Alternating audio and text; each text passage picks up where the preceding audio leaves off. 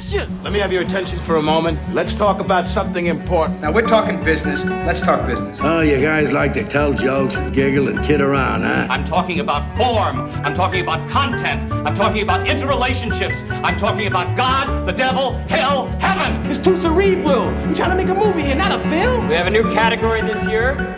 Best film ever made by a human being. These are big movies. Think about big men in tights. You should have got Oscar. Who are you working for? The Knutsons. Who the are the Knutsons? We like movies! Hello, everybody. Welcome to We Like Movies, your favorite semi-monthly movie podcast, ranging everything from classic cinema to contemporary film. Today we continue our deep dive on the AFI Top 100 list with number 60, Duck Soup by the Marx Brothers. I am Oscar Dahl, coming to you from beautiful quarantine Seattle, Washington. And I'm joined by the one and only Matthew K. Knutson from Los Angeles, California. Matt, how's it going, buddy? I'm in a very good mood because we're going to talk about one of my all-time favorite movies today. Oh man, I'm gonna puncture your mood so hard. Yeah, it's all right. It's good to disagree. Just wait for it. I presume you are a Marx Brothers completist. Completist? No, that would be disingenuous. I am a super fan, but I have not seen all of them. Depending on who you talk to, the Marx Brothers basically made 14-ish films. Okay. That does not count cameos, television appearances. There's a couple of lost film, quote-unquote lost films in there that they shot but never made it to theaters for whatever reason. If you just consider the theatrical canon of Marx Brothers stuff, it breaks down to about 14 films. Okay. 5 of them with Paramount, 6 of them with MGM, and then 3 of them with United Artists. From 1929 to over the course of 20 years, 1929 to 1949, and I probably have seen 10 of them. So no, I'm not a completist, but I'm definitely a super fan. They've been a part of my life since a very, very young age. When my mother and I talk to each other, we talk in movie quotes often, and those quotes are almost always coming from Duck Soup, Airplane, or Blazing Saddles. Okay. and this one's really important to me because I believe it is their masterpiece. I think it's the film that most clearly defines their particular brand of productive anarchy. Let's start here. Pitch me on Duck Soup's merits. Why is it important? Why is it encapsulate the Marx Brothers? Why is it their highest ranking film on the AFI Top 100? Why is this representative of why they were important? So this is the last movie they make during their Paramount years. To me, those were their best years. Coconuts, Animal Crackers, Monkey Business, Horse Feathers, and Duck Soup. I think Duck Soup, Horse Feathers, and Animal Crackers are the three best movies. Number 4 would probably be Night at the Opera, which we talked about many months ago. But I think the Paramount years were their best years. I think those are their most important movies. I think that's when their movies had the most to say. That's when their satire was really at its most effective. And this is also the last movie they all make together. This is the last Marx Brothers movie with the 4 Marx Brothers: Groucho, Chico, Harpo, and Zeppo. From here on out, it's just 3. It's just Groucho, Chico, and Harpo. And to me, this is when their comedy is at its most honed. It's when their sort of political satire is at its most sophisticated. And this is, to me, it's far and away their like angriest and most anarchic film. And so the way that this movie deals with, the way that it satirizes politics, the way that it satirizes the idea of war, the way that it satirizes socioeconomic ideas, and also just the sheer amount of jokes coming at you. I would hold this movie up next to something like Airplane, number of jokes, number of puns per minute that come out. And I think it also has 3 or 4 of the most iconic sequences in the entire Marx oeuvre, which we can get further into. This movie is 68 minutes long. It's like barely even a feature. It is barely a movie. Yeah. It is. There is not a wasted moment in that 68 minutes. I am laughing the entire time. I mean, this really is one of my most rewatched movies. I put this thing on the background all the time just to feel better about everything. It's really quite an angry film with like a lot on its mind. This movie comes out in 1933, the same year that Hitler is declared Chancellor of Germany, right? Yeah. Benito Mussolini banned this film in Italy. Italy after he saw it. And so I think that the themes of this movie continue to resonate, and I'd also put it up next. I think it would make a really nice double feature with something like Dr. Strangelove, in terms of just like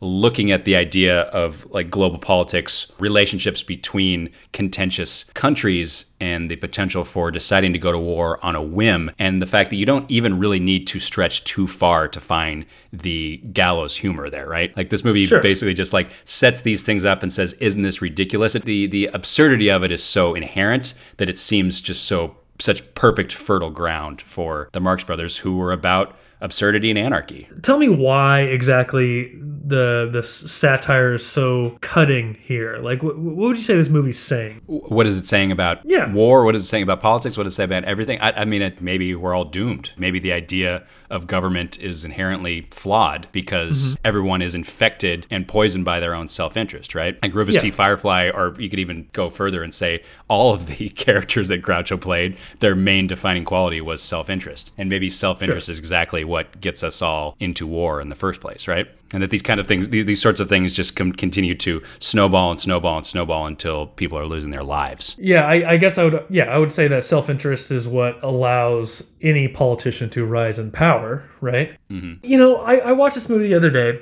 and I hadn't seen it in years. You know, I'd seen it a couple times previously, and I remember liking it just fine.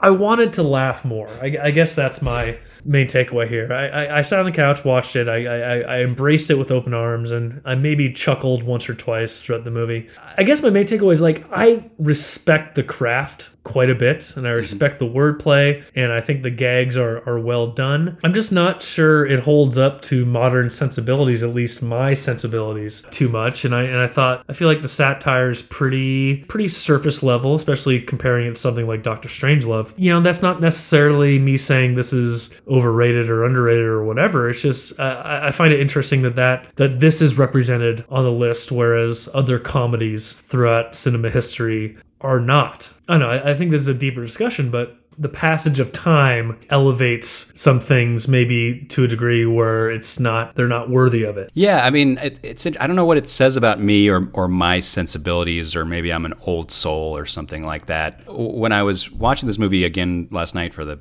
millionth time, chuckling at it the way that I always have, and just being so tickled by it all, I was starting to kind of just like put together in my head what are my favorite comedies of all time? What do I think are the funniest films ever made? And I was coming up with Duck Soup, Dr. Strangelove, MASH, Blazing Saddles, Monty Python and the Holy Grail, Airplane, I don't know, maybe The Naked Gun.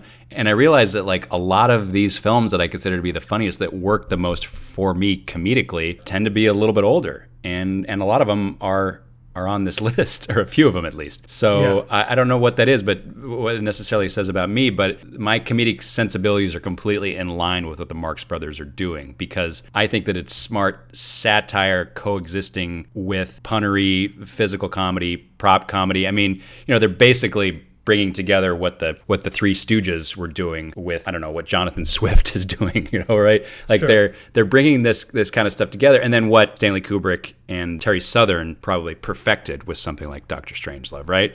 I could just watch the entire video series of all the Groucho scenes strung together. I never get tired of Groucho and Chico doing wordplay, right? That's my wheelhouse. Like puns and wordplay, that's what I want. That's what I like. And I don't think anybody ever did it better than the Marx Brothers did. I mean, I think my favorite scene in this movie, even though there's all sorts of iconic sequences, is the introduction of the spies. Have you been trailing Firefly? Have we been trailing Firefly? Why, my partner, he's got a nose just like a bloodhound. Oh, really? Yeah, and the rest of his face don't look so good either. And now, gentlemen, please, will you tell me what you found out about Firefly? Well, you remember you gave us a picture of this man and said follow him? Oh, yes. Well, we get on the job right away. And in the 1 hour, even in less than 1 hour. Yes? We lose the pics. That's a pretty quick work, huh? But I asked you to dig up something I can use against Firefly. Did you bring me his record?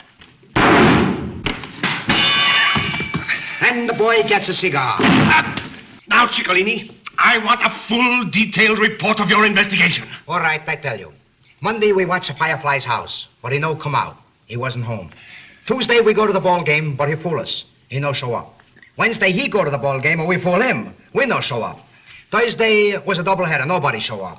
Friday, it rained all day. There was no ball game. So we stayed home. We listened to her over the radio. Then you didn't shadow Firefly. Oh, sure, we shadow Fire. We shadow him all day. But what day was that? Saturday. That's some joke, eh, boss? Now, will you tell me what happened on Saturday? I'm glad you asked me. We followed this man down to a roadhouse. And at this roadhouse, he meet a married lady. A married lady? Yeah, I think it was his wife. Firefly has no wife? No? No.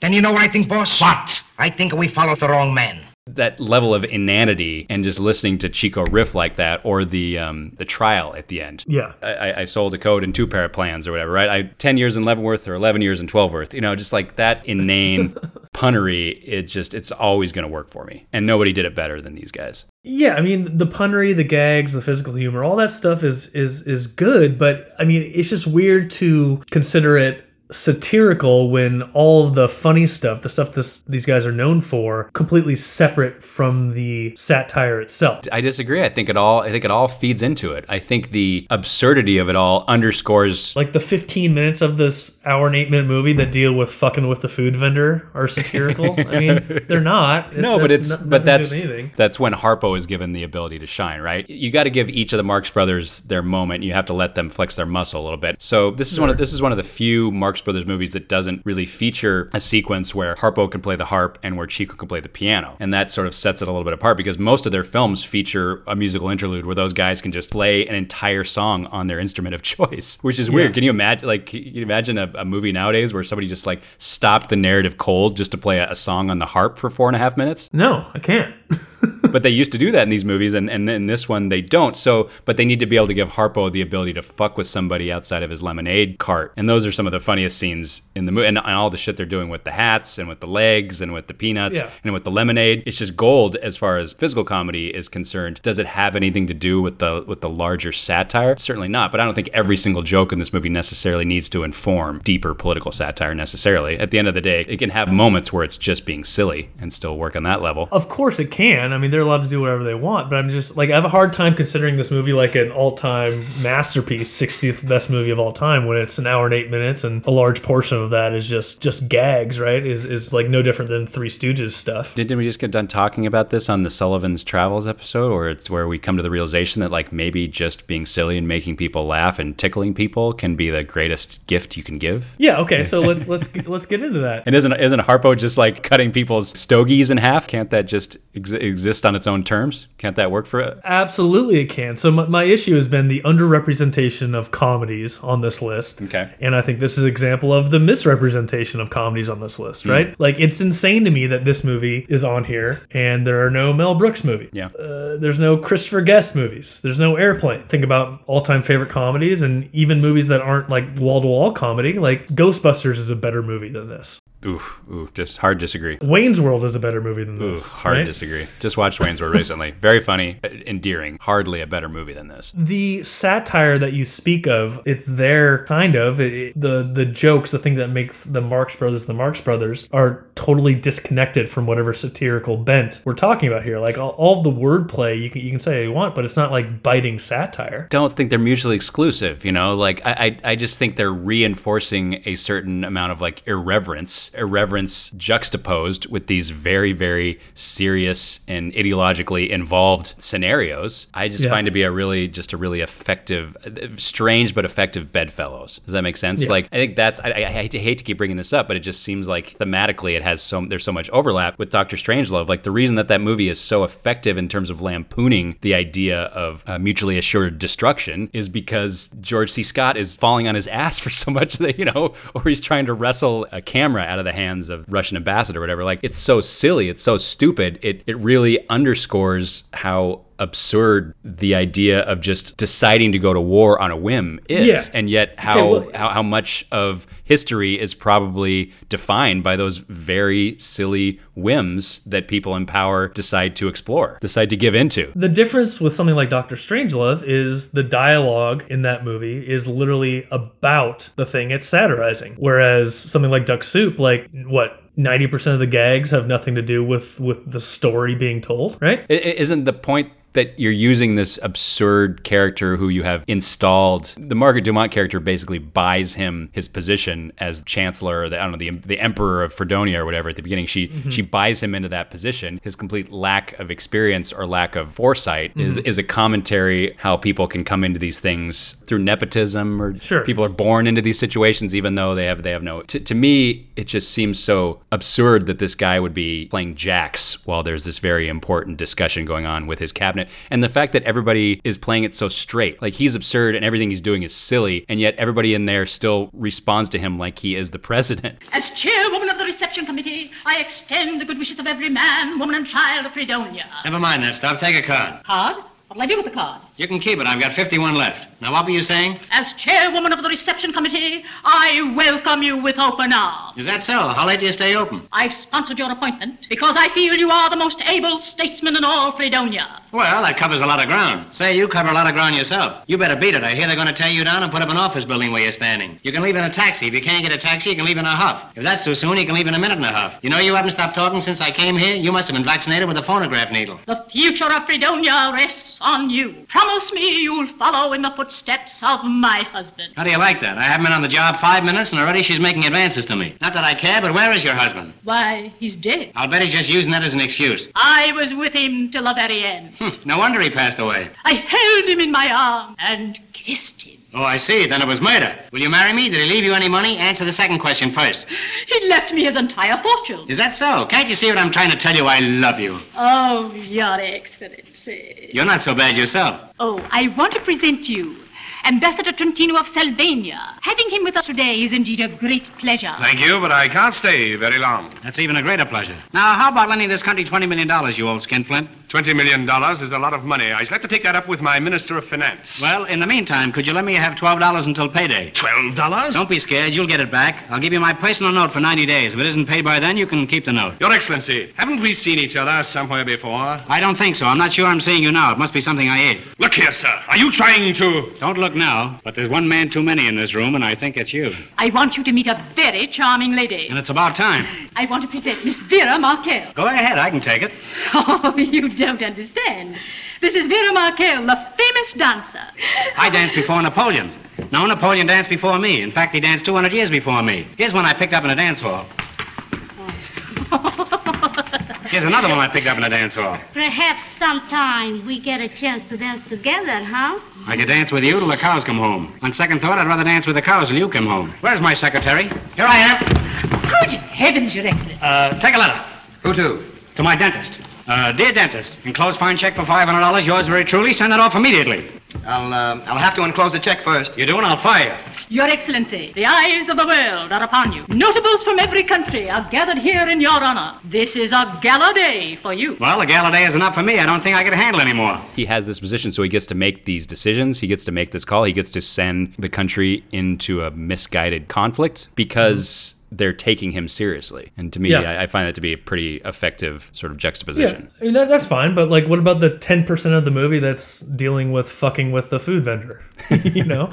it's I don't know, it's making me very happy just thinking about like it is one of the more sort of like iconic Marx Brothers physical comedy sequences in their entire oeuvre. The other one that this movie's probably most famous for is the mirror gag. And the mirror gag became so famous. It's something that they originated on the stage, and then they continued to use it throughout films, and then at one point it popped up in I Love Lucy, and it's just one of the things they're most famous for, but it ultimately has nothing to do with the ideology of the movie. And I think that's fine. I don't think it necessarily needs to comment on the political ideas the movie's trying to explicate. That's all fine, well and good, but just me trying to judge this movie objectively in 2020, I can understand its importance and how riotously funny it certainly was at the time, and even to some people now. It's hard to shake the feeling that they have this structure of a satirical film, but it's mostly serving as a joke / gag machine throughout. It's hard for me to see the difference in this and something like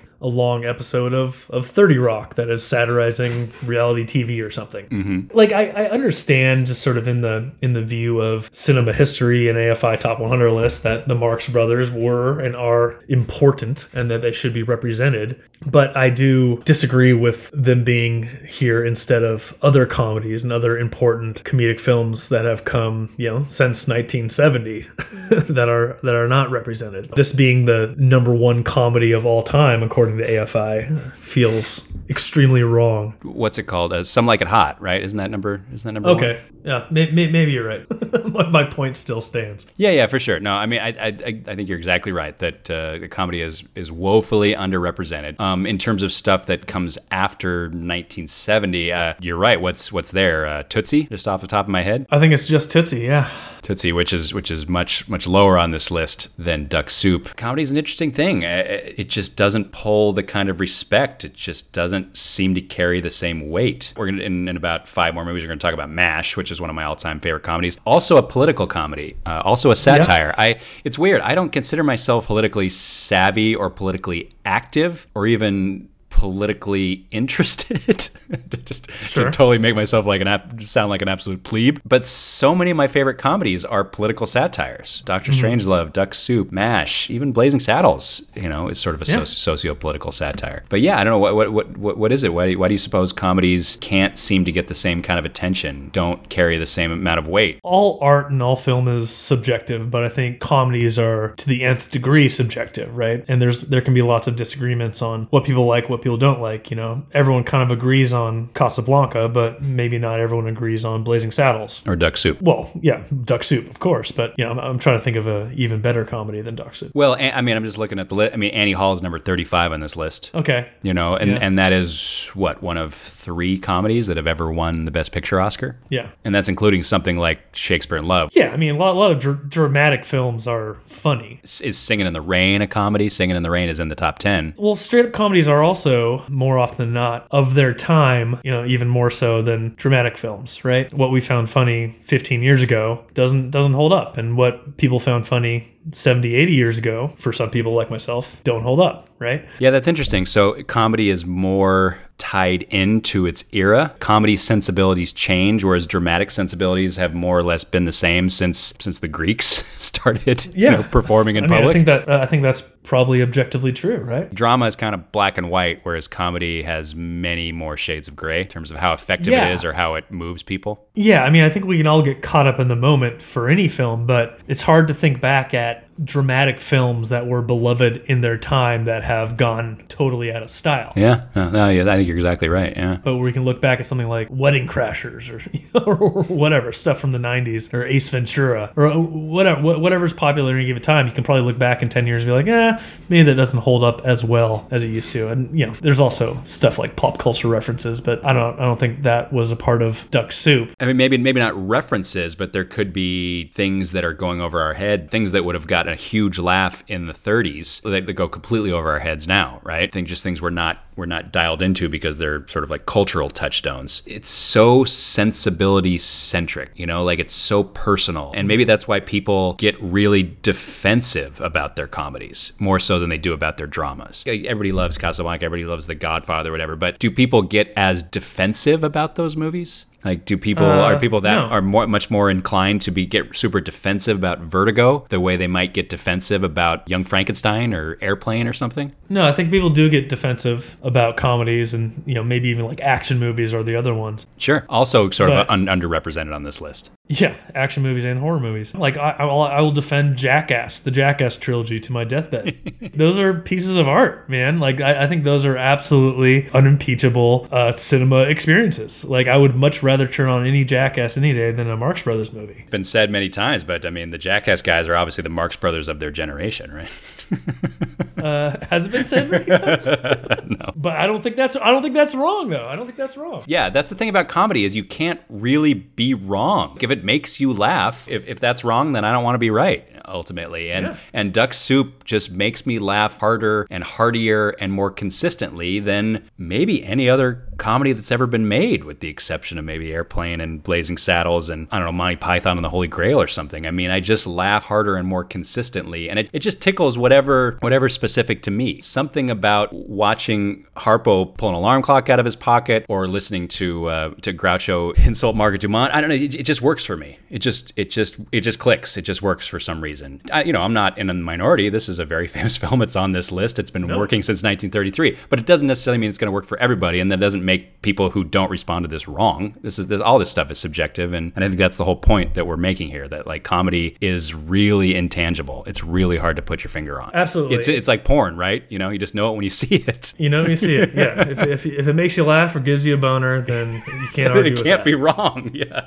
And boy, I've been searching my entire life for something that can scratch both of those itches, let me tell you. So, I mean, again, I can't argue with you laughing at this movie and loving this movie. Like I said, it's subjective. I do think that this being such an old film, there is a safety in the passage of time in terms of ranking this movie. It is entrenched in its classic status and its important status. I think it's easier to become important for comedy as more time passes. It's kind of a safe comedy to put on the list because everyone knows and understands how big and how important the Marx Brothers were at the time. You know more than me, but like they were universally just beloved, right? Back then? Well, it's an interesting question. They went in and out of fashion for sure. I mean, like I said, they only really worked consistently for about 20 years. At least, I mean, obviously they were doing vaudeville for many years before this, but yeah, 29 to 49 is about their run. And then Groucho goes on to You Bet Your Life and various other things, but they only really had about 20 years and there was ups and downs in there. I mean, the movies aren't all great. That's a pretty long run for any comedian. Fair enough. And there's masterpieces in there, but there's also some really forgettable ones in there, and the sensibilities change and they shift. And this movie was not a big success, critically or commercially. It was not a big hit. It's one of the many reasons that they parted ways with Paramount after this movie is that it wasn't really a hit, and it sort of went over people's heads, and critics weren't that into it. And for a number of reasons, it wasn't really considered to be one of their best films until pretty recently, you know, maybe within the last 30, 40 years. I think actually Woody Allen probably had a lot to do with that because he was one of their champions for a long time. And this movie actually is somewhat significant in that it saves his life in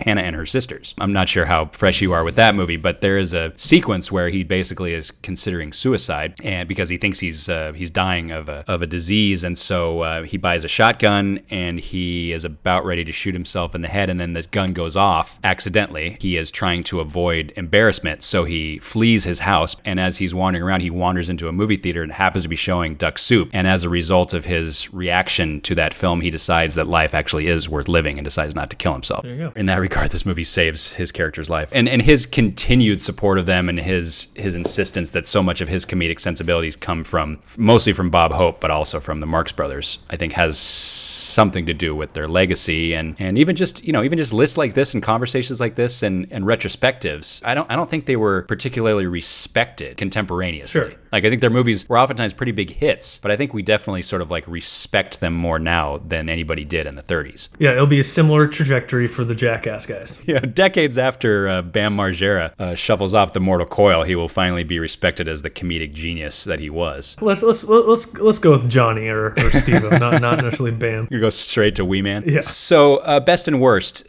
This film has obviously half a dozen truly iconic sequences. Rufus T. Firefly's introduction. Groucho's really firing on all cylinders on the opening of this movie. Some of his all-time greatest lines, some of his best sparring with the great Margaret Dumont. The aforementioned introduction of the Spies, Peanuts, Lemonade, Hats, just one of their great physical comedy scenes. The scene with the mirror, of course, and then the war at the end. I mean, climax of the movie is a 10-minute war sequence, and then it's over, right? It just deteriorates or evolves, if you will, into pure unbridled anarchy, where they start just throwing in like stock footage of, fire engines leaving the station or people running a marathon, or it just becomes pure unbridled glorious anarchy. And every time they cut back to the war, they're wearing different costumes, French legionnaires, and all of a sudden they're Boy Scouts, then all of a sudden they're in the Revolutionary War. Then it's all wonderful stuff. Yeah. But in terms of best and worst, I think the best scene in the movie is probably the trial of Ciccolini that then leads into the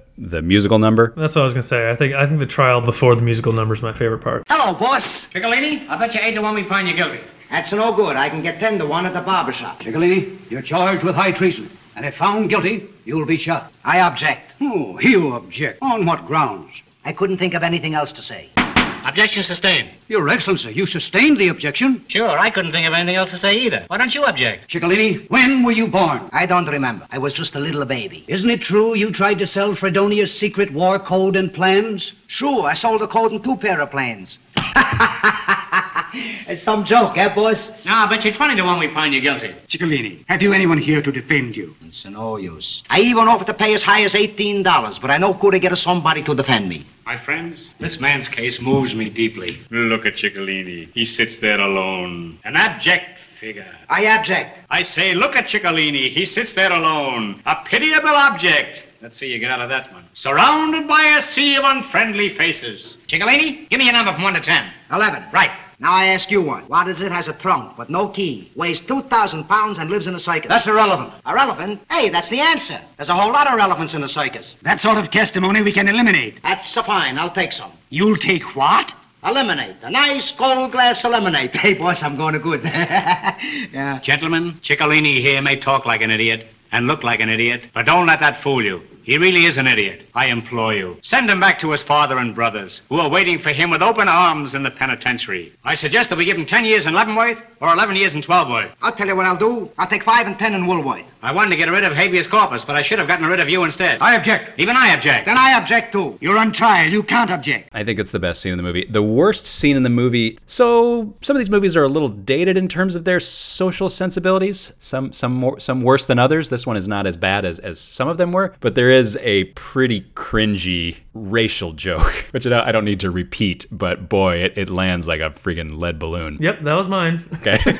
Okay, yeah. Pretty rough. There's not too much of that in this film, luckily, but yeah, that one, I don't even remember like what the context of the scene is. I just know that joke, it declares that scene as probably the worst scene in the movie. But in terms of the movie's legacy, I mean, it jumped from number 85 to number 60 over 10 years. So, jumping 25 spots, that has to be amongst the biggest jumps on this list, right? I mean, that is significant, jumping a quarter of the list. Yeah, I mean, the movie we just talked about last, Sullivan's Travels, went from off the list to 61. Okay. That's a pretty huge jump, right? Fair enough. There are a couple. There are a couple of those that weren't on and then jumped into the middle of the list. But I think it was just one of those voting things where like, oh, the Marx Brothers need a little more respect. Let's move them up the list, and they did. Now the Marx Brothers have 2 films on the list. The original list only had this one, no Night at the Opera. We're in this weird comedy zone here at this point, like American Graffiti, Sullivan's Travels, Duck Soup, Nashville, and The Gold Rush. Yeah, maybe Nashville isn't explicitly a comedy, but it is interesting in this discussion about the underrepresentation of comedy, the fact that we got a bunch of them kind of jumbled up here around this point of the list. Yeah, it's kind of a fun little run we're on. If you don't have any final thoughts here, you got something to say to the listeners? Just to say thank you for listening. If you haven't figured it out yet, we like movies, but we also like podcasting and want to continue to do so. If you like what you've heard, consider rating, reviewing, and subscribing. iTunes, Spotify, Stitcher, Overcast, or your preferred podcasting platform. Follow us on all the socials, WLM Podcast. Drop us a line, WLMpodcast@gmail.com. Consider donating to the cause. WeLikeMovies.com, clicking the donation link at the top. This is also where you can find podcast archives, listicles, rankings, video essays, other assorted ephemera. Tell your friends, and let's keep this conversation going. For Oscar Dahl, I'm Matt Knutson, and the degree of difficulty on this episode was 1/2 of one cigar.